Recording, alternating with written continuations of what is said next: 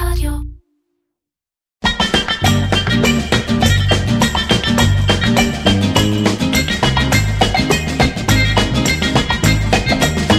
אירקצ'ר, קריאיטיב פודקאסט, עם מירן פחמן.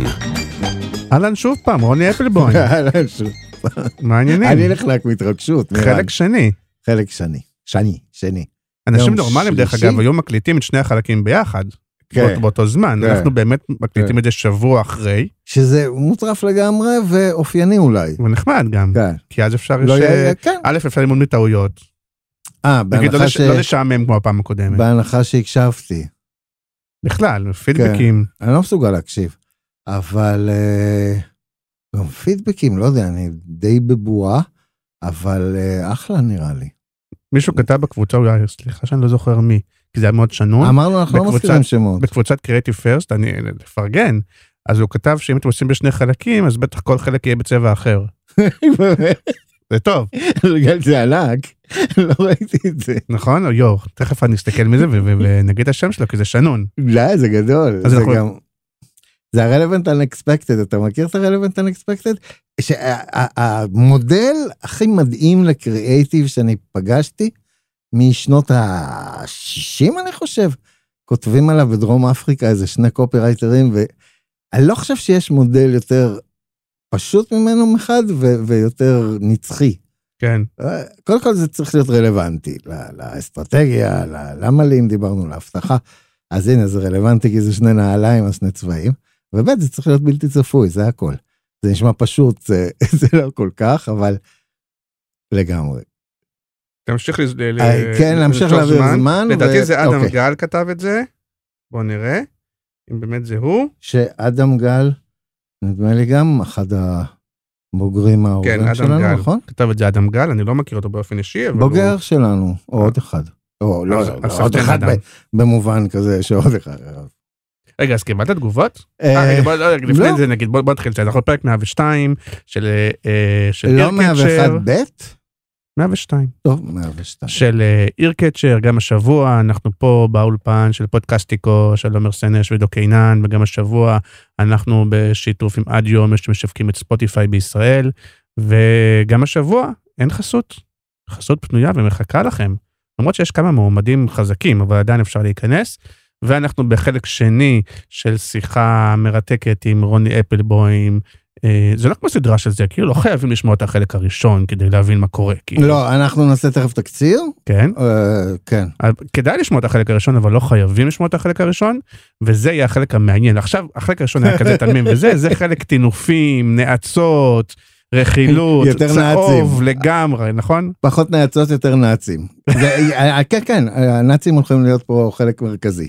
אז זה הולך להיות בפרק הזה, ואז התחלנו להגיד באמת אם קיבלת תגובות, כי פעם קודמת אמרת, דיברנו על זה שאנשים אולי שומעים ולא מקשיבים, או נראה לך שתקשיבו? לא מקשיבים, תראה, עוד פעם, בתיאוריה, אני לא יודע אם קונספירטיבית או פרנואידית שלי, שאתה כתבת יום קודם, שזה היה גאוני מצדך, כי לי יש נטייה להבריז באופן טוטלי ברגע האחרון. עכשיו, אפילו כבר כתבתי לך איזה וואטסאפ שאני לא בא, ורק שעתיים אחרי זה באמצע הלילה ראיתי שכתבת יום קודם, זה הולך להיות, וענו, והגיבו איזה 130. ולייקים, עניינים, וחיבוקים ופרחים. זה לא קרה אחרי ההקלטה, זה קורה לפני. הרבה יותר קל לעשות את הלייק ולהגיד איזה יופי, איזה יופי, מה שלהגיב אחרי ולהקשיב. עוד פעם, בגישה מאוד, לא יודע מה, דיסוטופית שלי. אבל כן, חוץ מאופר גולן כמובן שכתב כדרכו נפלא ומפרגן ויפהפה, לא ממש ראיתי תגובות, או שאני מסתכל במקומות הלא נכונים, או שאני... אז אני מחבר אותי לשאלה הראשונה. כן. בומבה בשאלה הראשונה הולכת להיות, שים לב. די, נו. לא, עכשיו רציני, כאילו, יש משהו גם בתגובות וגם באיך שאתה אומר לי, תראה, מצד אחד היית רגיל למחיאות כפיים, והיית באמת, אולי הצעירים לא מכירים, אבל אנחנו מדברים על זה שבשנות ה-90 ו-2000, היית סופרסטאר במשרדי הפרסום. אני לא סיפרתי פעם קודמת, אבל אני אספר שאני פגשתי אותך בתפקיד הראשון שלי, הייתי באיזה משרד או בפורטל אינטרנט שנקרא נטקינג, והם ישבו בתוך תמיר כהן, ואני הייתי בן 20 ולא יודע מה, 2 כזה, ואתה היית כאילו הסופרסטאר של המשרד, והיית כמו שבזמנו הסתכלתי על ככה, כזה קופרייטר אני רוצה להיות, ולבוש צבעוני, והיה לך טוקי במשרד, כאילו היית... טוקים, היית כאילו באמת, ואני זוכר שהיה איזה טיול משרדי, וכולם מסביבך, ואתה המסמר הזה מצד... ואז אחרי שתף תדבר על זה, ואז אחרי כמה שנים, כאילו, איך אומרים, כוכבך דואך טיפה, ואתה כאילו מתבגר, והבית ספר, ואז היה את הסיפור מבית ספר, ומצד אחד זה גם קצת פוגע באגו, ואני כן רלוונטי ולא רלוונטי, ואז פרסמתי נגיד בקבוצה, ופתאום באמת לא היה דבר כזה, כל כך הרבה לייקים, כל כך הרבה אנשים שנגעת בהם, כנראה בזמן שלימדת, וזה גם דבר שמחבר, וכל הזמן הפער הזה בין להרגיש נורא נורא אהוב ומוערך וזה, לבין רגעים שפתאום מרגיש רגע, אולי אני לא מוערך, אולי אני לא רלוונטי, אולי אני לא...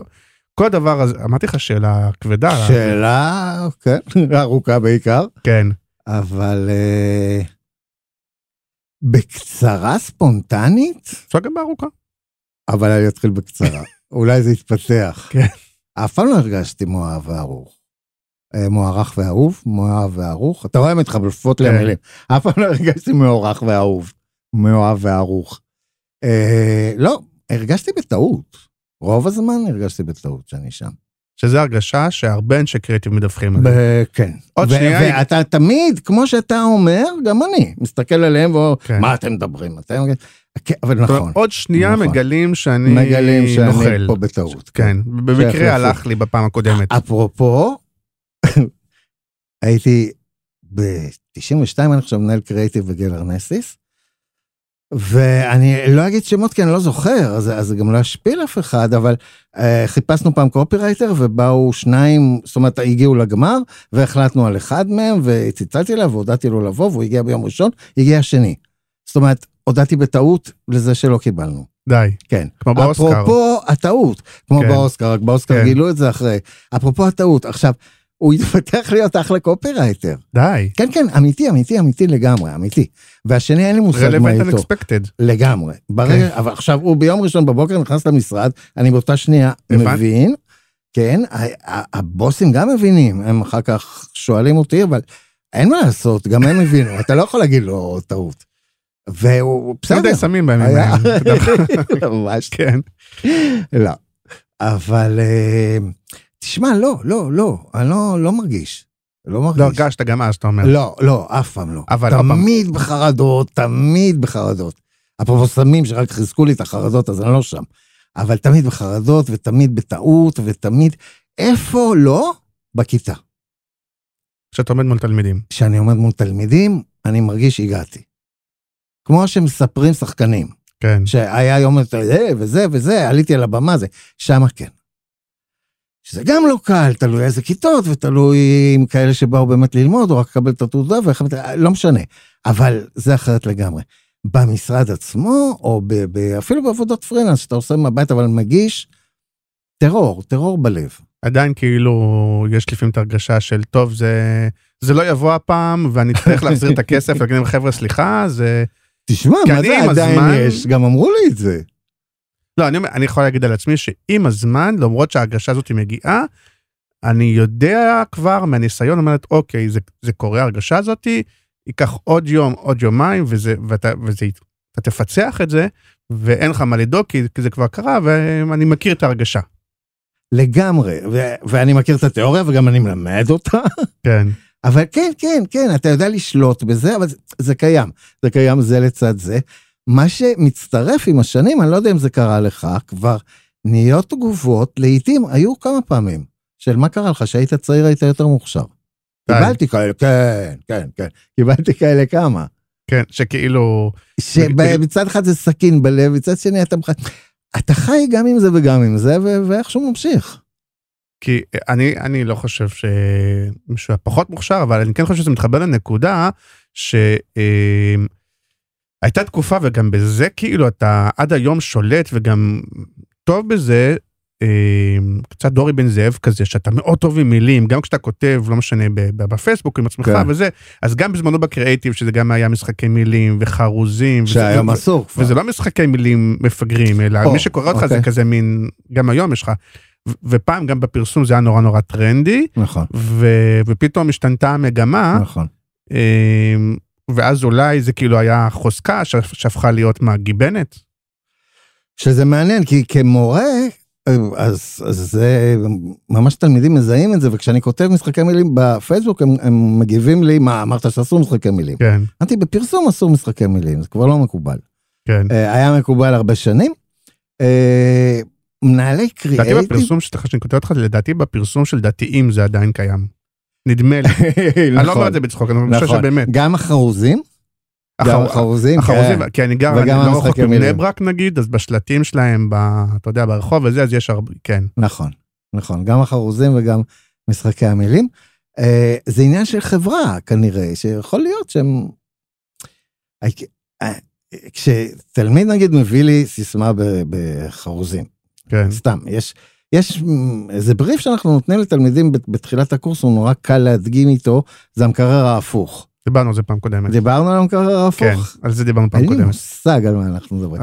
אני לא משנה, אז כשהם באים בכל מיני יציאות של מהפכה וזה, אני אומר, אתה בא הביתה, משכנע את אשתך, אומר לה, בוא נקנה מקרר חדש 8,000 שקל, היא אומרת, למה אתה? אומר לה, זה כמו קפה הפוך. או כל מיני שטויות כאלה שהם כותבים בה. עכשיו, אבל שוב, זה טכניקה. אצל הדתיים יכול להיות שהם מדברים ככה, כן.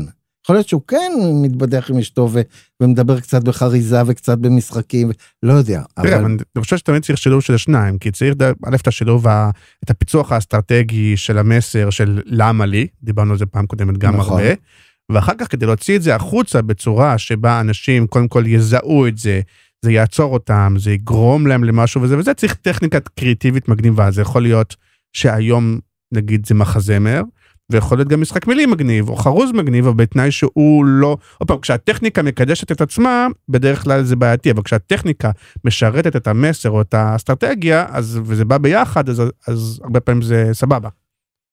שאלה גדולה, וכולם מתבלבלים. אני אתן לך שתי דוגמאות שפתאום עולות לזיכרון, אחת מהזמן האחרון, ואחת מפעם. הייתה חברה, הייתה דירן, לא יודע למה אני זוכר אותה, סיסמה שלה הייתה, באתי, ראיתי ב-A, כן, ב-T, באתי, ראיתי, קניתי. עכשיו, עוד פעם, אני אולי אמרתי את זה קודם מהר, שיטה נורא יעילה בעיניי, שאני לא זז ממנה. אתה בא הביתה, אומר לאשתך, אני רוצה לקנות את הרהיטים האלה, היא אומרת למה, אתה אומר לה, באתי, ראיתי, קניתי. לא עובד. אבל תן לך דוגמה אחרת. אני אתן לך דוגמה אחרת. לא, תתן לי על זה דווקא, ואז תשלים. אתה תזכור אותה? כן. הקופיטוסט הראשון שעשיתי בחיי.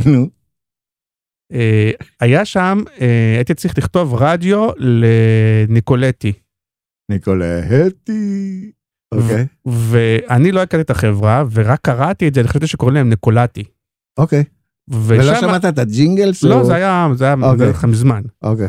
ועשיתי סלוגן שאומר, אני בחיים התיישבתי. ניקולטי, אני בחיים התיישבתי, היה מין זה. עכשיו שם, זה היה נראה לך גם חרוז, ואוקיי. כן, ושם זה כן היה מבוסס, כי אני כבר אז אמרתי לעצמי, חוץ מהחרוז והתיישבתי כי הם כאילו מוכרים קורסאות, נכון. אמרתי, בגלל שהם נורא יקרים וזה, זה נועד לאנשים שהם כבר התיישבו בחיים. כלומר, זה התחבר לי, אתה מבין מה אני מתכוון? זה לא רק המשחק מילים כמו שאתה אומר את זה, אמרתי לעצמי, זה לאנשים שאומרים לעצמם, וואלה, אני כבר לא קונה בשוק הזה, בהרצל, בזה וזה, אני קונה ניקולטי, כי אני כבר בחיים התיישבתי, וזה גם מתחבר, נהדר. וגם מתחבר למשחק מילים, שזה בסדר. אז בוא אולי, יש לך דוגמה שנייה. עולה לי בראש, לא נקרא לזה משחק מילים, אלא נקרא לזה כפל משמעות. כן. יש הבדל במשחק מילים. הראיתי זה משחק. כן. מה שאתה אמרת זה כפל משמעות. הזכיר לי אסוציאטיבית, לפני שנים יצרתי לאמינח, איך אומרים אגב, איך הפועל? יצרתי, כתבתי, עשיתי, אני כתב יצרתי. כן. זה יפה. יצרתי לאמינח, אתה יכול לישון בשקט אמינח. היה בריף שאמר, מגיעות הרבה חברות זולות, כן. מגיעות הרבה חברות מכל מיני מקומות שעל היוסטרום מייצרים כל מיני זה, צריך לסמוך עלינו. ואז עשיתי, עכשיו זה כפל משמעות קלאסי, כי אתה יכול לישון בשקט כי זה מזרני המינח, ואתה יכול לישון בשקט, לסמוך עלינו, על הכוח. אמר נפלא, אגב, באותה תקופה הייתי בטיפול פסיכולוגי, כמעט תמיד, והמטפלת, כן, הפסיכולוגית אמרה לי, בוא'נה, זה אתה. זה מה שאתה רוצה, שיעזבו אותך לישון בשקט. גדול. זה על הקשר אפרופו יצרתי, כי תמיד אנחנו יוצרים מתוכנו. נכון. אז זה אתה יכול לישון בשקט. או מה שחשבתי קודם, זה הדוגמה השנייה עכשיו. כן, שלא מזמן היה פה על כל השלטים לסטודיו C, תחשבי על עצמך דקה. נכון. דקה.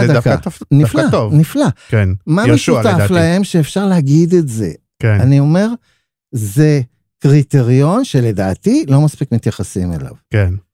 ברגע שאפשר להגיד את זה, וזה לא נשמע פרסומת של פעם כזה, לחול נסעת ויזה לקחת, אלא משפט שבאמת אפשר להגיד, אז א' זה הופך להיות דיבורי, זה הופך להיות אמין, ג' זה פתאום, זה אתה בא לאשתך ואומר, תחשבי על זה דקה, או בוא נשב על זה, או נכון. יכול לישון בשקט, הם מעבירים את זה הלאה. פתאום אנשים, ברגע שזה דיבורי, אנשים נהיים סוכנים של זה. הדבר המדהים הוא דרך אגב, אפרופו מיתוג, זה שלמרות שכבר 20 שנה אנחנו לא עושים משחקי מילים וזה וזה וזה, תגיד לאנשים אני קופירייטר, או אגיד לך, אתה טוב במשחקי מילים, או שתגיד, אתה יודע, לפעמים אתה עושה... ככה הם באו לבית ספר. נכון. רוב התלמידים עד היום שבאים, אתה שואל אותם למה באת, אתה אומר, חבר'ה ביום שישי, אמרו לי, עד היום, אתה יודע משחקי מילים ו...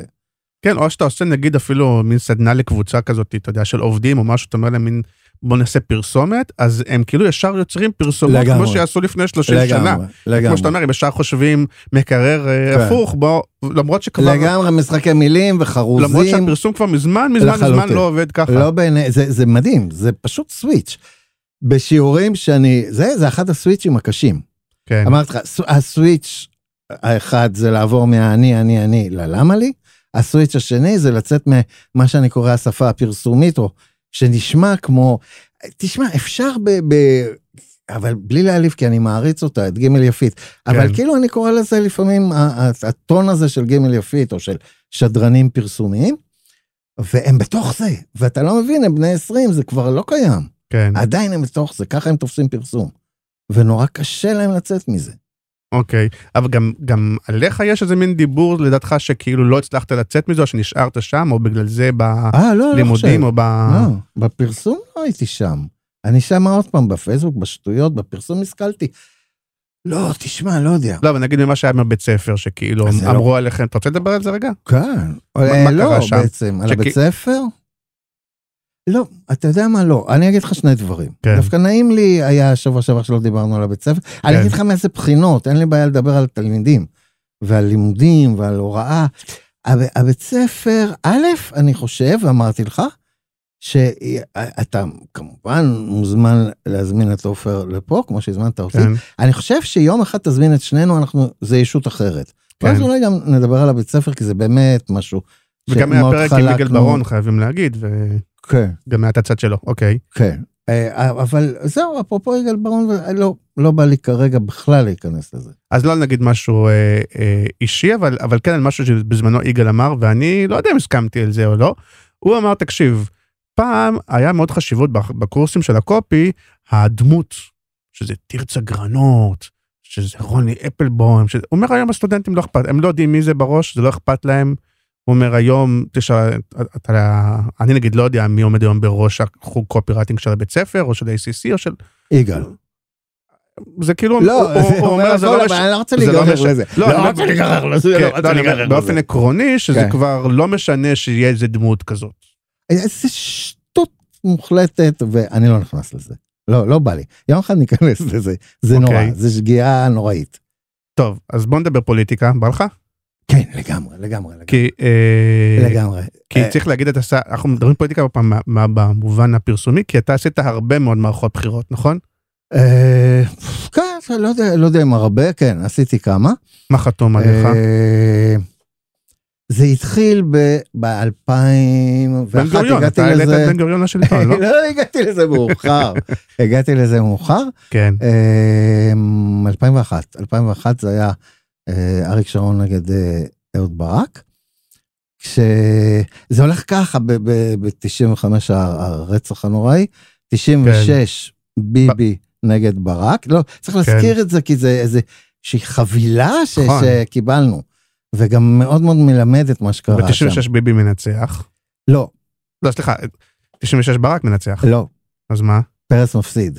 אוקיי? זה השיעור. נכון, שקמנו בבוקר. ביבי מנצח, אבל לא. התיאוריה שאני מציג עכשיו אומרת, אנחנו המון שנים לא מצביעים בעד, אנחנו מצביעים נגד. זאת אומרת, ב-96 לא הצביעו בעד ביבי, הצביעו נגד פרס, ב-99 הצביעו נגד ביבי ועלה ברק, כן. וב-2001 הצביעו, בוודאי לא בעד אריק שרון, ממש לא, הצביעו נגד ברק. יצא שעלה אריק שרון. רק אריק שרון אחר כך, לא, כמובן, גם קודם היה בגין וזה, אבל אני אומר, בתקופה הארוכה, ההצבעות היו נגד. אריק שרון הפך להיות באיזשהו שלב, אם אתה זוכר, אריק מלך ישראל. אגב, ב-2001, כשאני, ראובן אדלר לוקח אותי, באמת מורי הגדול מכולם בקטע הזה. אתם בעצם הרצתם את שרון. נכון, את אריק שרון. אנשים הפסיקו לדבר איתי. זאת אומרת, אנשים חברים, מהמעט שהיו לי, אף פעם לא היו לי הרבה. אשכרה, זאת הייתה האווירה, הפסיקו לדבר איתי. זה הרבה יותר גרוע, אני חושב, אז היה, אם עכשיו הייתי אומר לאנשים, אני הולך, נגיד, לעבוד עם ביבי, או עם, לא יודע עם... כישרון, זה מלחמת לבנון, וכל הסיפור. זה יפה, כישרון, כן. כן. כן, מלחמת לבנון, רד אלינו, אווירון, קח אותנו לבנון, נלחם בשביל שרון, ונחזור בתוך ארון. זה, רביב כתב. כחוקית אסור היה להיות שר, אפילו, הוא היה ראש ממשלה, אבל אסור היה להיות שר ביטחון, לדעתי. שר ביטחון, כן. ואז האמירה המפורסמת של אורידן, מי שלא רצה אותו, שר ביטחון יקבל אותו ראש ממשלה, וכולם עשו עם הראש, כן. אבל בוא נחזור לתיאוריה, כי היום, נגיד, יש מגמה מאוד גדולה שאנשים רוצים להצביע אנטי ביבי, וזה לא קורה. ואז אומרים, אולי זה לא מספיק להצביע אנטי. מי רוצה להצביע אנטי ביבי?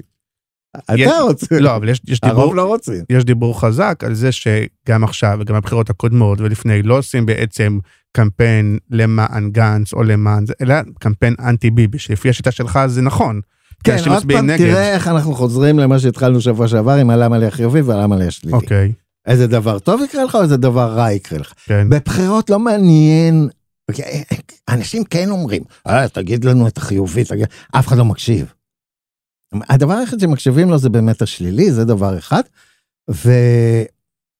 ותשמע, אני אקח רגע, שנייה פסק זמן ונחזור לזה, זה אפילו לא פסק זמן. יש כמה כללים שנחשפתי אליהם, התחלתי לעבוד עם אדלר, ופינקלשטיין היה שם, שזה גם אחד המורים המדהימים, ארתור. ואתה קולט את הכללים, ופתאום אתה קולט כמה כללים בסיסיים.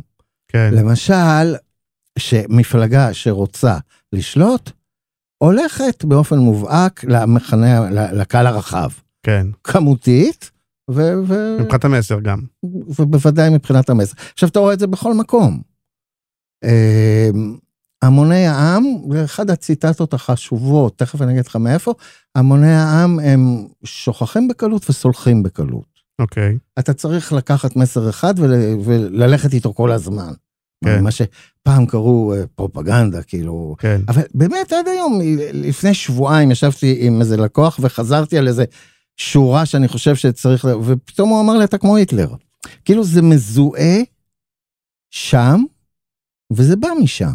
נכון, שזה, עוד פעם, צריך להגיד, אם דיברת קצת על הפרספקטיבה או על ההיסטוריה, אז פינקלשטיין התחיל עם ביבי, וזה התחיל בפרס יחלק את ירושלים, שחזרו וחזרו וחזרו וחזרו, זו הדוגמה המובהקת לפינקלשטייניות, ואחר כך בבחירות שאחרי הוא בעצם עבד עם שרון. כן, הייתה כתבה מרתקת של עמית סגל, שהוא קרא לה, ירושלים מחלקים רבים לה. כן. והוא מראה איך מ-96, כל קמפיין של הליכוד, מישהו שם מחלק את ירושלים. זאת אומרת, זה מתחיל כמובן, פרץ יחלק את ירושלים, ואחר כך לבני יחלק את ירושלים, אמיר פרץ יחלק את ירושלים, בוז'י יחלק את ירושלים. אבל הרבה פעמים כי מנסים לחשוב, אם זה עבד פעם קודמת, אולי זה יעבוד עוד פעם, בכלל בפרסום אומרים, רגע, זה עבד להוא, זה יעבוד גם לנו. נכון. זה לא, הרבה פעמים זה עובד רק בפעם הראשונה. הרעיון הוא כך שורה ותחזור עליה ותחזור עליה. יש סיפור נפלא, 92, זה 4 שנים קודם, אותה שנה שרבין פה עולה לשלטון, בארצות הברית יש מערכת בחירות, איש בשם קלינטון, נכון? איש בשם קלינטון מתמודד נגד בוש האבא, זוכר? כן. היה בוש הבן, בוש האבא. עכשיו, בוש האבא אחרי 4 שנים. בארצות הברית כמעט, אתה יודע, כולם, 4 שנים ועוד 4 שנים. אתה צריך להיות באמת, לא יודע, סליחה על הביטוי, והוא מתמודד אחרי 4 שנים, וכולם אומרים לו אין לו סיכוי, יש לו יועץ מדהים בשם ג'יימס קרגיל, ויש סיפור נורא יפה, שג'יימס קרגיל בא לחדר שהם יושבים בו, על המשקוף, בדלת החוצה, הוא כותב את הסיסמה שהם בחרו בה, It's the economy stupid, stupid זה בוש, הם מכריחים אותו, והוא אומר לקלינטון, את אותו דבר, הוא אומר לו, זה מה שאתה עונה. שואלים אותך על המצב, אתה אומר, זה הכל הכלכלה. שואלים אותך על חינוך, אתה אומר, זה הכל הכלכלה. שואלים אותך על אשתך, אתה אומר, זהו, זאת אומרת, אתה רואה את זה עוד ועוד ועוד ועוד ועוד. זה לא שמישהו המציא את זה. כן, המציאו את זה, אבל לא בתקופתנו. העניין הוא של לפנות למכנה המשותף הרחב, העניין הוא של לקחת שורה ולחזור עליה, בלי קשר למה ששואלים. זה לא משהו שאתה יכול להאשים זה או אחר. ואז, פה אני רוצה להעלות איזה נושא, ואז אני אשתוק, טוב? ואני אתן לך. כן. אני באיזשהו שלב מתחיל להתקל, לפני כמה שנים, להתקל. זה ככה היה, באופן די מקרי, בטקסטים של היטלר. יש את מיינקאמפ, אגב, מיינקאמפ, כן? שמתורגם מאבקי. קאמפ זה קמפיין, זו אותה מילה. אוקיי. מילה צרפתית שאומרת שדה קרב, מערכה. כן. אותה מילה שלקחו לתאר מסע פרסום, מתארת מלחמה, מאבק, שדה קרב, והספר בעצם, אם תרצה, שהאיש כתב, נקרא הקמפיין שלי. עכשיו זה תרגום. בארץ גם בעברית, בכדורגל יש את זה, כשנכון, נבחרת ישראל וזה, יש להם קמפיין. נכון, יצא לקמפיין. זה גם סוג של שדה קרב, או סוג של מערכה. נכון, אותו דבר. אז בעצם הוא כותב את הקמפיין שלי. עכשיו, הוא שם, בחלקים מסוימים, זה ספר, זה 2 כרכים, ויש לו הרבה פרקים, יש לו פרק על מיתוג, מדהים. ובפרק על מיתוג הוא כותב את כל הדברים שעד היום הם הכללים. כאילו, אני לוקח טקסטים משם, שם במצגת, ואני אומר בהתחלה לאנשים, זה פינקלשטיין אמר, וכולם, כן, בסוף אני אומר, לא, זה לא משנה, זה אותו דבר, ואתה רואה את זה, זה הכי חשבי. עכשיו, זה גם לא, הוא המציא. כל הקטע שלו, הוא מספר ככה, הוא ב-1918 מסתיימת מלחמת העולם הראשונה. הפסד נורא צורב של האוסטרים והגרמנים, הוא בכלל אוסטרי, אבל הוא גר בעיירת גבול קרוב לגרמניה, והוא כותב שהוא מבין אחרי המלחמה שההפסד לא היה צבאי. הוא מבין שההפסד היה תעמולתי, תקשורתי. תודעתי, יפה. והוא טוען שכל מה שהוא עשה, הוא למד מהאנגלים והצרפתים. עכשיו זה הולך אחורה ואחורה ואחורה. אבל זה שם, זה אותם כללים, זה אותו דבר. לפני, לא יודע, 2-3 אחרי הבחירות, היה כנס בעמק יזרעאל, הפסטיבל הגדול, שובר מסך. כן. ויצא לי להיות שם בפאנלים עם אנשים שלא ננקוב בשמם, אמרנו, אחד היה הקופירייטר המוביל של הליכוד, אחד היה יועץ תקשורתים, ובאיזשהו שלב לקראת הסוף אני מעז ואומר את הדבר הזה, בואו, זה הכל כתוב במיינקאמפ. והם משני הצדדים של הקשת הפוליטית, כל כך קשה להם לקבל את זה. יש פה איזה עניין. חברים, אנחנו עושים מה שהוא עשה. לטוב, לרע, לא, איזה אמירה נוראית, אנחנו לא עושים מה שהוא עשה בעניינים אחרים. לא, אני חושב שבתעמולה, זה ברור שהוא עשה בית ספר, ותכף נדבר אם הכל נשאר אותו דבר או לא. ופתאום אני קולט שלאנשי תקשורת נורא קשה לשמוע את זה. כאילו פוגע בהם. לא, אנחנו עושים מה שהוא עשה. אגב, התחלתי לדבר על הדברים שלמדת א' מהימים עם אדלר, וגם אחר כך, אז אחד זה באמת שיש מסר אחד שחוזרים עליו, לדבר למחנה הרחב ביותר, אם אתה רוצה יותר המפלגה השולטת, או כן. מה עוד הדברים שאתה... כן, לא, אני אומר, זה עוד דברים שאני קורא עליהם אצלו, בהקשר הזה. כן, אבל דווקא מעניין אותי הדברים גם שאתה למדת, או התובנות שאתה הבנת מניסיון בקמפיינים פוליטיים. אפרופו חיובי ושלילי, אתה אומר שרק שלילי אפקטיבי? בצער רב אני אומר את זה. אני אומר, אני אלך עוד שנייה אחורה, אני אומר, קודם כל שאתה למה לי, שאני מדבר עליו וטוחן את המוח, אבל עדיין אני מרגיש שלא מספיק, את אותו למה לי שבפרסום המסחרי לא נמצא ברוב הפרסומות, כי הם הולכים למוצר, כי הם הולכים למשחקי מילים ולכל השטויות, בפוליטיקה הבינו את זה לגמרי, הטובים. עשינו את זה לגמרי. בהרגשה שלי דווקא כשהשמאל ניצח, אז זה היה חיובי, ישראל מחכה לרבין, וגם ברק היה תמיד משהו גם אופטימי, גם חיובי, ובדרך כלל הימין משחק על השלילי, על הפחד. אוקיי. אולי זה סתם בדיעבד. אני אעשה לך את זה נורא פשוט.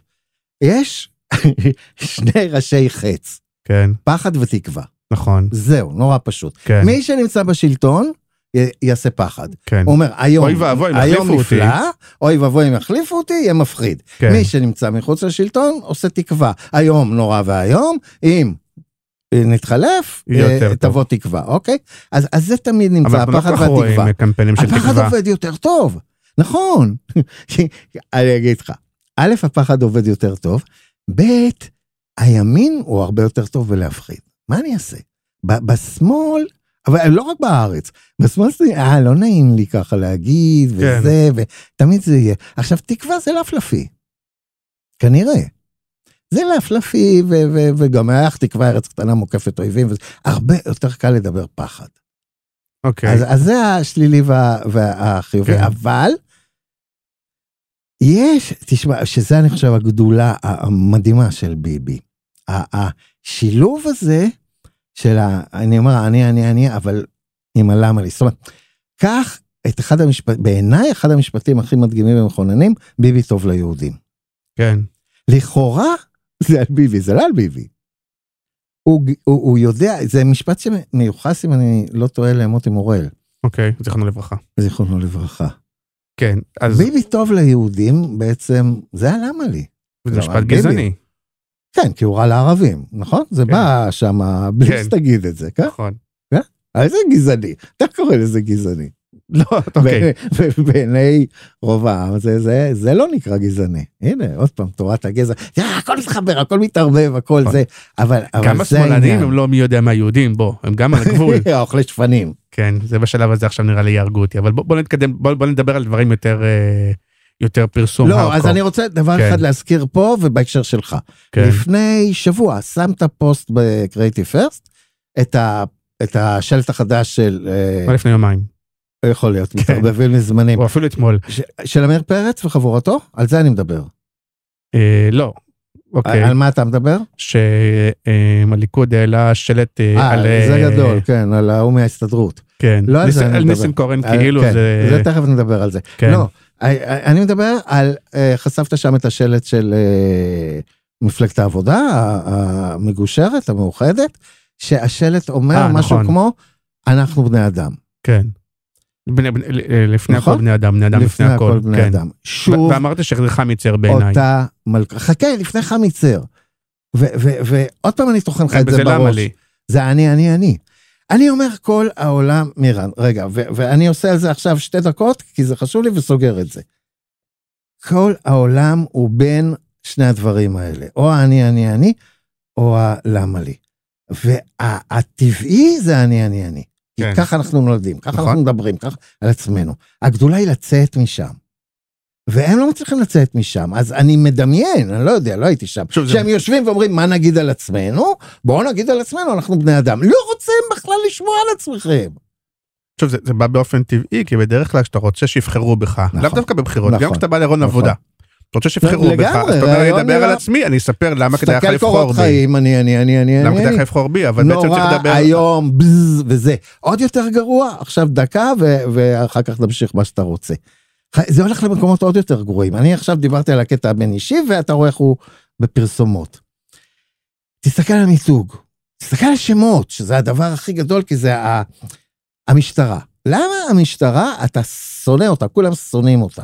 את הפקחים, כולם שונאים. עכשיו, הפקח המסכן, מה הוא עושה? הוא נותן כנס לג'יפ שחנה על המדרכה, ומפריע לי ללכת עם העגלה. נכון. הוא שומר עליי. כן. עכשיו, אם אני אקרא לו פקח, או איך קוראים להם? אכיפה עירונית, נכון? אתה רואה את המכוניות, למה אכיפה עירונית? אם היה כתוב שם, הגנת התושב. כן. אם במשטרה היה כתוב, קוראים להם, לא כתוב, הגנת האזרח. אם למס הכנסה, לא היו קוראים מס הכנסה. מה שאני בא ואומר, זה הכל מעני, זאת אומרת, כל המיתוג, במה אנחנו עושים. זה נורא.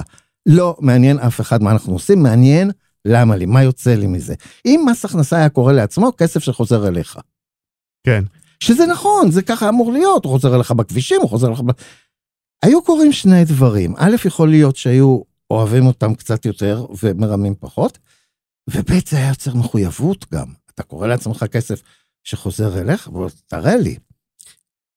זה מהפכה הרבה יותר גדולה מלהגיד פרסומת כזאת, אני לעומת הלמה לי. זה השריפה באמת שבוערת בי. כי זה שינוי חיים. יש הבנה היום לחשיבות, יותר ויותר לחשיבות של מילים, ואז לכן אפילו בתקשורת, האם אומרים התנחלות, לא התיישבות, האם... טוב, זה כבר שפה מכובסת. אני מדבר על פן מאוד ספציפי, שבא ואומר, אתה מדבר על עצמך, או מדבר על מה אני מרוויח. כן. כולם מדברים על עצמם.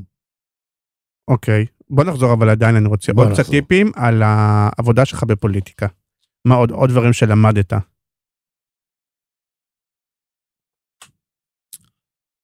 אז אמרנו שעבדת עם שרון ב-2001. זה נורא כיף. כן? כן, אתה רוצה טיפים? רגע, אנחנו מדברים על 2001, ואנחנו מדברים על תקופות שבהם התשדירי תעמולה בטלוויזיה היו מאוד מאוד חזקים. כן, כן. עדיין, כן, באיזשהו שלב הם כבר מתחילים, אבל לא, נכון, ב-2001 הם, כן, היו מתיישבים, נכון. עוד אין פייסבוק, עוד אין כלום, כן. כן, אז זה היה נורא מעניין. עכשיו אני אעלה לך נקודה אחרת, תוך כדי זה. אפרופו מה שאמרתי לך, אריק שרון, הפסיקו לדבר איתי, ואתה עשית קמפיין בחירות? עשיתי נגיעה מאוד קטנה בזמנו ביאיר לפיד הראשון. עכשיו כתבת לא מזמן שהיית רוצה לעשות, נכון? אני ראיתי איזה פוסט שלך שמושך אותך. יש משהו שכאילו כתבתי על זה, שאני נמאס לי לשבת בבית, ואני מוכן, לאו דווקא, אני כאילו מוכן לעשות מה שצריך, כולל ללכת לצומת או... לכל מפלגה? לא, מה פתאום? מה פתאום? לא. שאני אומר שכאילו אני מרגיש שהמצב הוא מצב שאנשים כמונו חייבים לעשות משהו. למה מה פתאום? פה דרך אגב היה פרק, שהיה לי פרק מאוד מעניין עם גולן אוחיין, שהוא היום עושה את כחול לבן, ובבחירות הקודמות עבד עם בנט, ועל ויכוח מאוד גדול. אני חושב שזה מאוד בעייתי, בטח בשבילי וגם לאחרים, בבחירות לעשות משהו שאתה לגמרי נגד הערכים שלו. כלומר, אני לא מדבר על זה שאם אתה מרץ, תעשה מפלגת העבודה. אבל בצד השני. כן, בזמנו שספי שקד עשה ש"ס וכאלה דברים, זה מאוד הרגיז אותי. אני כאילו לא, ממש לא. אז אני בדעה השנייה, לאו דווקא הייתי שם, אבל כן, עם אריק שרון, זה כן היה... אבל אריק שרון זה היה תקופת קדימה, זה היה אריק שרון... לא, זה ב-2005, אני מדבר על 2001, עוד לא הקדימה. מה זה? ב-2001 הוא היה המטורף, כן, ודאי ליכוד. אדלר אמר אז, שזה כמו שמנצ'סטר יונייטד מגרילה משחק באיזה אליפות עולם נגד הפועל צפת, ולא מגיעה למשחק והפועל צפת עולה. הרי ביבי היה אמור להיות נגד ברק, אבל חוקקו את חוק הבחירה הישירה, וביבי שיחק איזה משחק כזה שאמר, הבחירות אז היו רק לראשות הממשלה ב-2001. ביבי אמר לא רוצה, אמרו לו אין. אז הוא פרש כאילו, היה בטוח ואריק שרון בטעות הגיע. הוא היה הבא בתור. הוא היה הבא בתור, כן, הוא היה הבא בתור, אחרת לא, תשמע, זה מדהים איך ההיסטוריה... אוקיי, אז הוא עדיין היה השרון של... הוא היה השרון המפחיד, בטח, אני אומר לך, אנשים הפסיקו לדבר איתי, באמת, תל אביב, אבל... ולמה החלטת ללכת על זה? וגם אתה בוא נגיד... רק אדלר. אגב... אבל באתגר המקצועי, כי גם אתה ואת אדלר אני לא מכיר, הרפתקה. אפילו שאתה אומר לעצמך, אני יכול לעזור בהרפתקה הזאת, לעלות לשלטון את המפלצת של... אתה משכנע את עצמך נורא מהר, שא'... יש גם כמה ג'ובות שעוזרות. זה היה, תשמע, שנתיים קודם, אדלר מצלצל אליי ואומר, שנתיים קודם זה היה ברק נגד ביבי. ואדלר קיבל הצעה ללכת עם ברק, הוא בסוף לא הלך, אבל לא משנה. הוא מצלצל אליי ואומר לי, בוא, ואני אומר לו, מה פתאום, ביבי, לא, מה פתאום.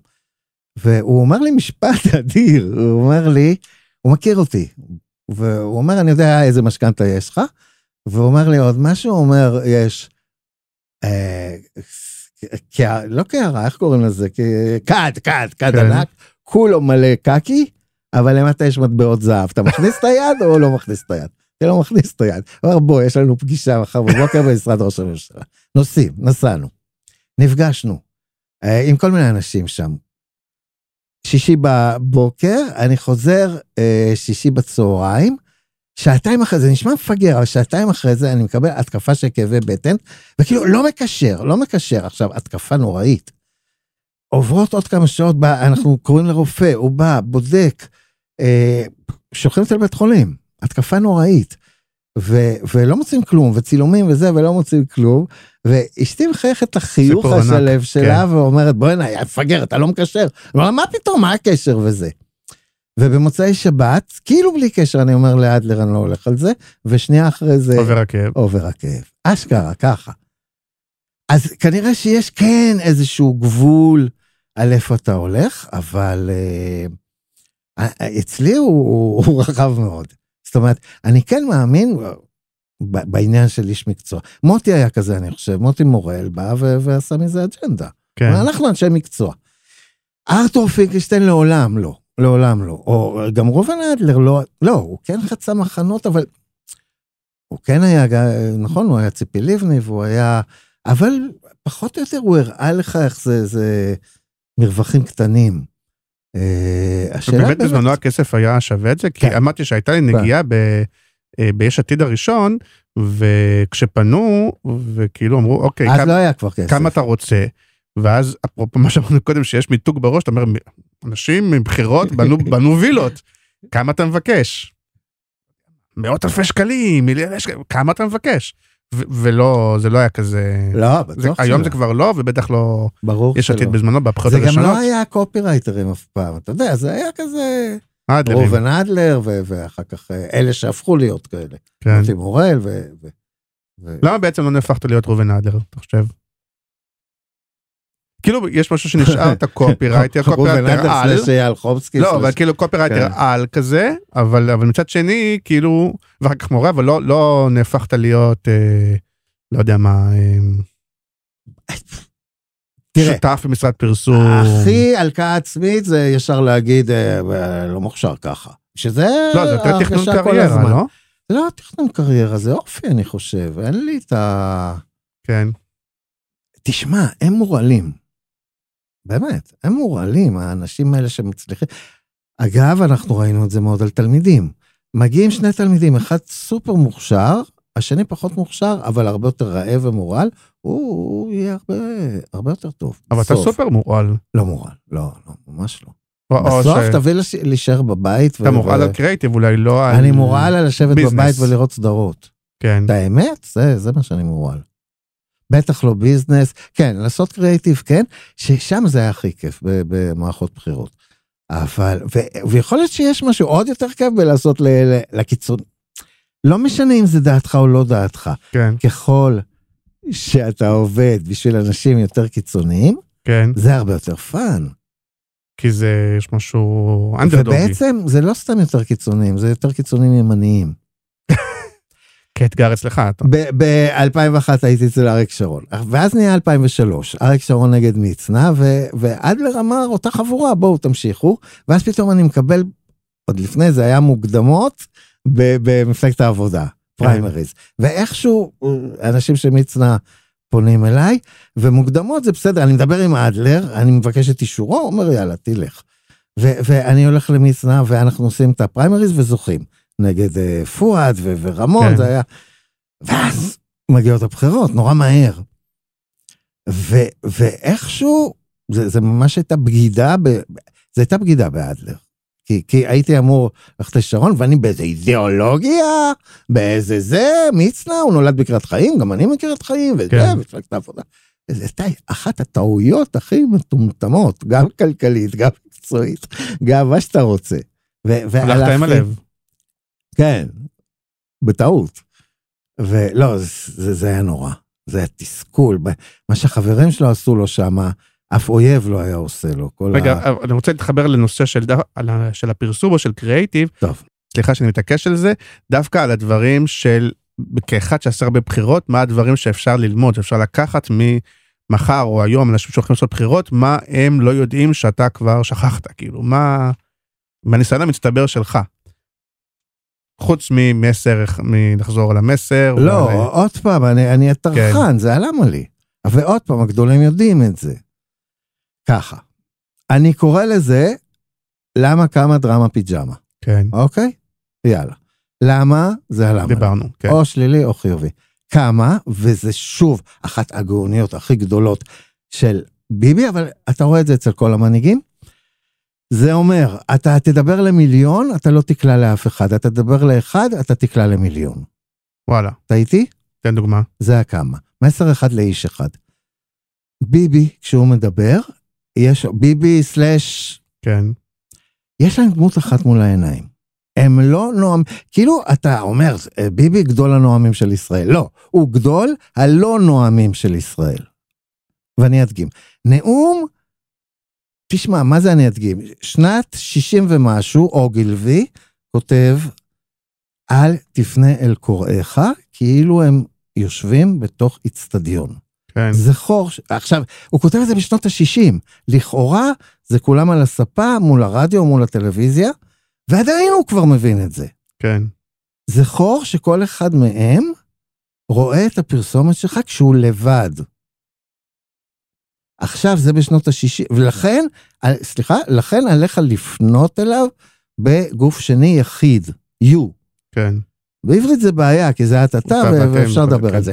אבל זה מה שהמנהיגים הגדולים מבינים, הרבה יותר מהחברות הגדולות. בפרסום מסחרי פחות מבינים את זה.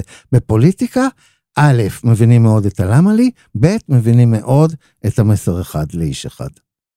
מסר אחד במובן של לחזור עליו,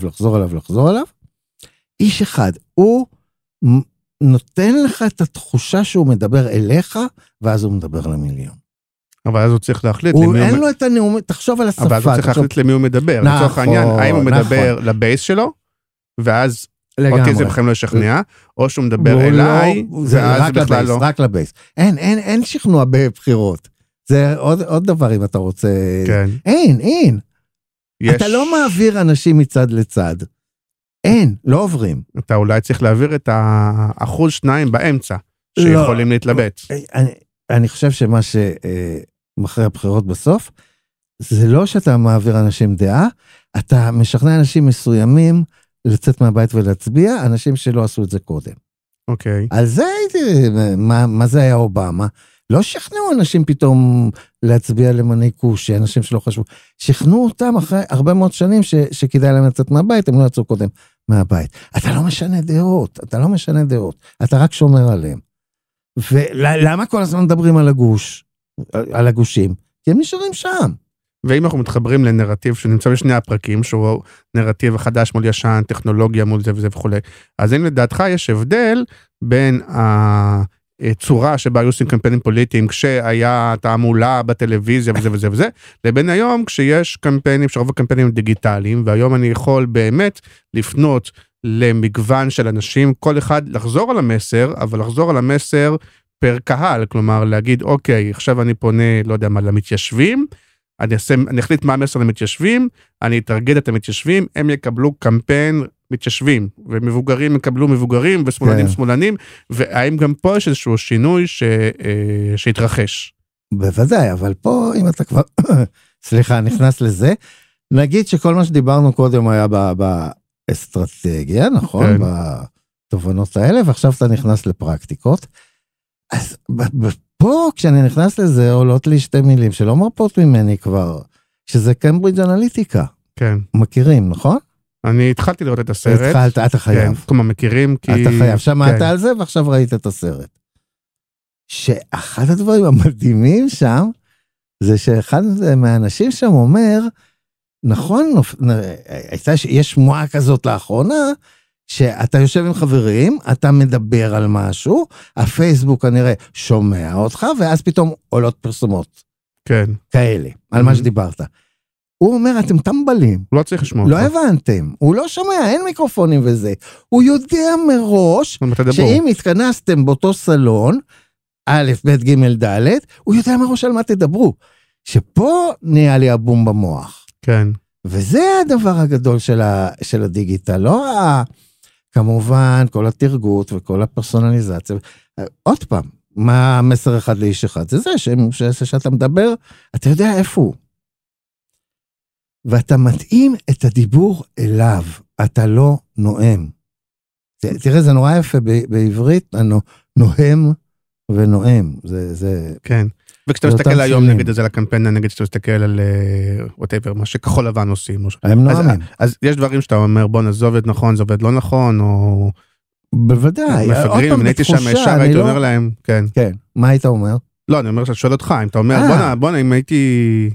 תשמע, זה היה ברור שככה לא עושים, או ככה כן עושים, מי כן עובד נכון, בלי קשר לדעה פוליטית, כן? אני חושב שזאת הגדולה של ברק. כן. ברק, יש לו את לא יודע מה נגיד, ביצים או כלים או זה, הוא משתמש במה שהם, לאחרים לא נעים. כן. לא נעים. או שלא נעים, או שזה נראה מגוחך, כשגנץ מנסה להיות תוקפני, ואני מת עליו, הוא נראה לי מגניב. סליחה לביטוי של הפוליטיקלי קורקט, אבל הם כאילו אשכנזים מדי. נכון. מה שנקרא. אבל הוא לא, ברק לא, אז לא יודע, אתה יכול לקרוא לזה אשכנזי. לא, מה זה אשכנזי? גם בין? לא, חלביים, מנומסים, לא נעים להם, לא נעים אפרופו, לא נעים להם להשתמש בשיטות וכלים כמו למשל ממש לשקר. תשמע, אם שאלת אותי קודם, אז 2001 עבדתי עם אריק שרון, 2003 עם מצנע, 2005 קדימה, ו-2008 מרץ. זאת אומרת, זיגזג לגמרי. במרץ ובמצנע זה היה סבל נוראי. אנשים מגניבים, אבל לא נעים להיות בצד הזה. לא נעים לנסות להגיד אמירה ולא, וזה... כי אז בשום מקום, ובימין הרבה יותר כיף. נראה לי תקיפו אותנו, או לפחות אותי על הזה, אבל על הפרק הזה... לא מקשיבים, מירן, לא מקשיבים, מי תקוף אותך? לא, אבל כי אז יש הרגשה שברגע שהם מצטרפים, הם תורמים לסוג הזה של השיח, כלומר, אתה יודע, ברגע שגם הם יתחילו לדבר ככה, ולהשתמש בכלים האלה, אז בעצם הם תורמים לשיח, ואז כל השיח כאילו נהיה כזה. די. השיח הוא כזה, הם רק לא בחלק ממנו, אבל הוא כזה. לא, זה כמו, אתה יודע, אנחנו מול הערבים, אתה אומר, גם אנחנו יכולים לראות אליהם טילים בלי הבחנה לזה, למה אנחנו לא עושים את זה? אנחנו לא עושים את זה? יורים בלי הבחנה טילים לריכוזי אזרחים? לא. שעולים מטוסים שם, לא נכנס לזה, אבל נראה לי שכן. אנחנו יכולים להשתמש בכלים שלהם, אנחנו אומרים, אנחנו לא כאלה. אנחנו לא כאלה? המסר עבר. די, נו, אנחנו לא כאלה. בטח שאנחנו כאלה. אוקיי, אז אתה אומר... אנחנו אולי כאילו לא... בטח שאנחנו כאלה, מה עבר עליך? אחד כדי... אז אתה אומר, היום חייבים... הוא זורק עפיפון, אתה שולח מטוס... אז לא רוצה דיון כזה, לא נכנסים לזה. אתה אומר, היום לדעתך, כדי לנצח, חייבים להיות בסוג הזה של השיח, האלימות, השקר, הטכניקות, לא, רגע, תראה נדבקו לך המילים. כן. לא אמרתי שקר. פה באמת צריך שנייה, אין שקר בפרסום. אין שקר בפרסום. שוב, אוגילבי אומר, אני בכוונה הולך למקורות כל הזמן. הדבר הכי גרוע שיכול לקרות למוצר גרוע, זה פרסום טוב. כן. יש לך מוצר גרוע, תיפטר ממנו, ואין שקר בפרסום. מה שכן יש, זה לא להגיד את כל האמת. כן. אבל אין שקר. ואני לא חושב שהם משקרים, הם רואים את המצב. לא, מה, תן לי דוגמה. הערבים נעים בכמויות. זה שקר. לא, זה לא שקר. זה כן שקר. זה תיאור נורא מרגיז של המציאות. עכשיו יש קמפיין, ניסנקורן יהיה שר האוצר של זה. זה שקר. זה, אתה יודע. ממש לא. ממש לא. זה לא להגיד את כל האמת. זה ממש לא שקר. הם אומרים, רגע, אהוד ברק פדופיל. הם אומרים, זה שקר. לא, זה משהו אחר. זה משהו אחר. שנייה. אהוד ברק פדופיל זה שקר לגמרי. ניסנקורן יהיה שר האוצר. זה לא שקר. זה אומר, חבר'ה, תשימו לב, הוא אחת הדמויות הבולטות במפלגה שנלחמת על השלטון. הוא בא מהעולם הזה של הכלכלה, יש סיכוי שהוא יהיה... ניסנקורן עלול להיות שר האוצר, זה לא שקר. בסדר, אבל מה, והם אומרים זה יהיה שר החינוך. נהיינו פה פוליטיקה. הם אומרים סמוטריץ' יהיה שר, נכון. הם לא אומרים הצד השני סמוטריץ' יהיה שר החינוך. אבל שלט שמעוצב כחול לבן. בן גביר יהיה יושב ראש ועדת החוקה, הם גם אומרים, כולם אומרים. רק שהם אומרים את זה פחות טוב, אתה לא מבין. כולם מנסים לב. אני לא חושב שזה שקרים. אני חושב שזה המשחק, זה המשחק. הוא לא משחק נחמד. השאלה אם כדי לנצח חייבים להיות במגרש הזה, או שיכול להיות שמתישהו יבוא מישהו באמת שדווקא הניקיון, שוב בא מישהו נקי, צח, רגוע, אומר זה, אני מעל זה, זה אני, עוד פעם, התקווה, אומרת, לא נמאס לכם מהשיח הזה, אני מביא משהו אחר, וזה יכול להיות הדבר החדש, הרענן, שאנשים יבחרו. אז שנייה על זה, היה לי כזה ב-2003, זה היה מצנע. כן. אני לא יודע אם אתה זוכר, אריק שרון היה בלב, אהבו אותו, אהבת נפש, אבל היה יווני, והבנים שלו, והוא מלא שחיתויות, לכאורה, בחשדות, ואז במצנע. גם גבר, זאת אומרת, לא, אלוף. כן. וגם נקי, ובאיזשהו שלב, שוב, אמירה נורא חזקה של פינקלשטיין, better crook than a fool. העם מעדיף את הנוכל, על התמוי. האידיוט. עכשיו, כן, פול במובן של תמים, נכון. כן. נכון, ואתה רואה את זה כל הזמן. בפוליטיקה... צריך להגיד, הוא הכי לא אידיוט שיש, אבל בגלל שהוא... חס וחלילה, איש מדהים. כי היום חלק מהשכלה, עדינות, ערכים וזה, נתפס בעיני מי שרוצה כפול. אין מה לעשות, שזה... הערבים ירבבו אותו, כי הוא נחמד מדי. תשמע, שני דברים. א', אמירה של מוטי מורל מדהימה. אומר יום אחד, בארץ לעולם לא יבחרו מנהיג שאין לו קרקפות של ערבים בחגורה. כן. זה לא סתם איש צבא, זה איש צבא ש... עם דם על הידיים. עם דם על הידיים, כן. שזה נגיד הרבה יותר אשכנזי, עוד פעם בתפיסה, הרבה יותר אשכנזי מגנץ. ובעיניי שם התקווה אגב, כן. אשכנזי. התקווה אם אתה רוצה, בעיניי רק אשכנזי. עוד פעם, בתפיסות, לא מכיר אותם. נכון. למרות שאני רוצה להזכיר לך, היינו ממש פרק פוליטי, שציפי לבני נגיד זכתה בבחירות, זכתה. נכון. זה סותר את מה שאתה אומר. אבל, וגם הרצוג כמעט נבחר, והוא הכי לפלף אשכנזי שיש בעולם, והוא כמעט נבחר. לא, זה הבדל ענק. זה הבדל ענק. אבל זה רוצה בפרסום ולא פוליטיקה. מפלגה ששמה איש כמו הרצוג, עכשיו, לא מכיר אותו. כן. אבל שוב להסתכל על הספר, רגע, על הדפים הראשונים של הספר, שברור מה הכללים שלו, אי אפשר לשים איש כזה שנראה ככה ונשמע ככה, לא ילך, ופה הכעס שלי. אז איך, אז אפרופו... אמיר פרץ, לא יודע, עוד פעם, לא מכיר את האנשים האלה, אני אומר רק על התפיסה, לא ילך. אז אפרופו, נגיד, בני גנץ מול אשכנזי היה צריך להיות בראש. ברור. עם כאב לב, בלי כאב, אין לי בכלל, אני לא מערבב פה עכשיו מה... בגלל זה רבין כן, ופרס לא אולי. אני לא הייתי רוצה דווקא. כי רבין, הם שניהם כאילו שמאלנים וזה וזה. אתה זוכר את הצילום של פרס עם הבטל דרס? או המשקפת של אמיר פרץ? כן. אבל רבין יש לו גולגולות, ופרס... לגמרי. פרס אגב, גם כי הוא היה משרד הביטחון וזה, אבל אף אחד, ואמא שלו ערבייה וזה. אבל כן, לגמרי, לא יקרה. עכשיו, בציפי לבני היה משהו... כי הייתה בו מוסד. כן. אני שתקתי, רציתי לראות אם אתה תביא. ואיכשהו הם עשו את זה יפה. עכשיו, גם אתה רואה אותה, היא חתכת...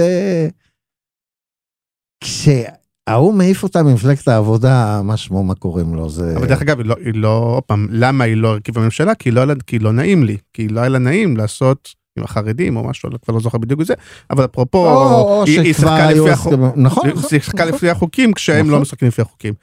בסדר, גם אל גור בזמנו קיבל 500,000 אנשים יותר מבוש. כן. אבל עשו שם זה, אלקטורים וזה, לקח בוש, הם, לא יודע, הם יודעים...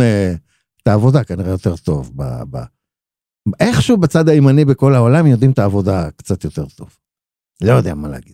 כמו שזה גם עניין של תקופות. טוב, נראה לי דיברנו על זה הרבה. על מה לא דיברנו? אבל זה כיף.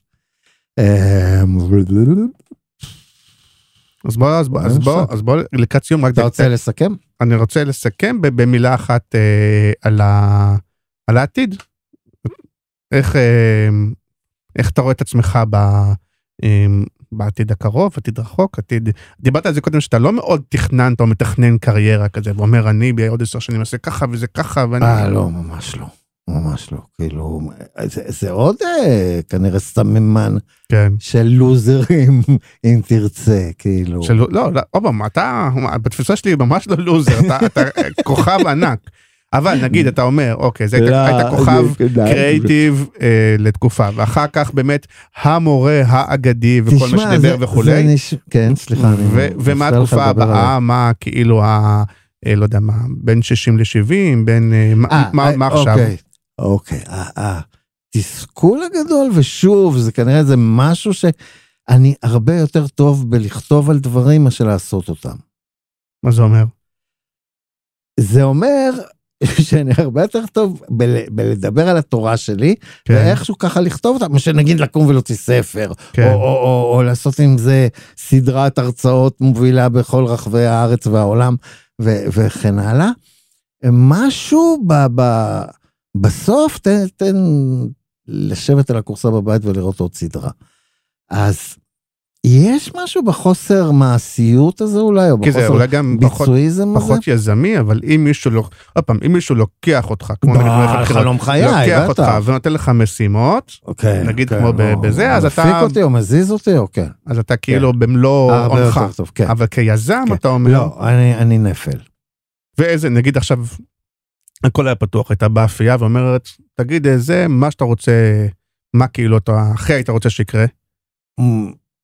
איזשהו סוג של אני מאמין בספר או כבר לא קוראים ספרים, אבל כן, זה חלום של כולנו, לא? לכתוב ספר? אבל זה לא סתם ספר, זה כאילו איזשהו משהו שישנה משהו, שיוביל משהו, כן, להשאיר, שאני מתעסק קצת, התחלנו לדבר שבוע שעבר על הפרסום בתורה, כמו שאני רואה אותו, נכון? אתה זוכר עם ואיך זה מתחיל משם וכל מיני כאלה, אז כן, אני רואה, לא דיברתי למיקרופון, הוא העיר לי, אז כן, הייתי רוצה להיות, אבל הכי הייתי רוצה באמת כאילו לנוח, שזה האנטי-יזמות, כאילו, אתה רואה את כל האנשים האלה עם הדרב, עם הלקומים, אז לא, תביא לשבת בבית וזה, אבל משהו ביניהם. לנוח. מאחל לך, שיהיה לך גם זה וגם לנוח. דבר אחרון, התחלנו עם משחקי מילים, אז יש לי את הבדיחות קרש האלה, או את המונוטוניות הזאת של, לא יודע אם אני צריך, רפטישן. על לחזור, נגיד אתה בא לתל אביב, זה לא קשור לכלום, אתה בא לתל אביב, תמיד בפגישה בתל אביב, השאלה הראשונה שישאלו אותך, זה איפה חניתה, נכון? כן. אז אני שנים כבר אומר, חניתה לא באה. איפה חניתה לא הגיעה היום, שנים. ויום אחד אני הולך לחנות ספרים של סטימצקי, ואני עומד בו בספרים, ונכנסת המוכרת, ואומרת, איפה חניתה? ומישהי שמה אומרת, היא יצאה רגע לשירותים, ואני מבין שיש פה חניתה. אז זה הסיפור על חניתה, אבל יותר מזה, כששואלים אותי מה שלומי, אני אומר בסדר גמור, לפעמים בסדר, לפעמים גמור. ואני מרגיש שאני באמת עכשיו, כן, על הציר הזה כל הזמן, אבל אולי כולנו. טוב, נסיים, אולי אתה זוכר, אני לא זוכר מי היה השדרן בערוץ אחד שסיים את מדורת הלילה ואמר נוחו למשכבכם בשלום? אתה מכיר את זה, לא? לא, חדש לי. אני לא רוצה להגיד, לא זוכר מי זה היה, אבל הוא התכוון לטוב, אז אני אומר, כמו שאתה רוצה לנוח, אבל לא ברמובן, אבל נסיים בנוחו למשכבכם לשלום, והיה מרתק ומגניב. תודה, אבל אתה מקסים. ווואלה, נעשה את זה שוב. כיף גדול. תודה רבה. ביי חבוב. יאללה, שבוע טוב, ביי ביי. תודה. מופק על ידי פודקאסטיקו. פה מפיקים פודקאסטים מעולים.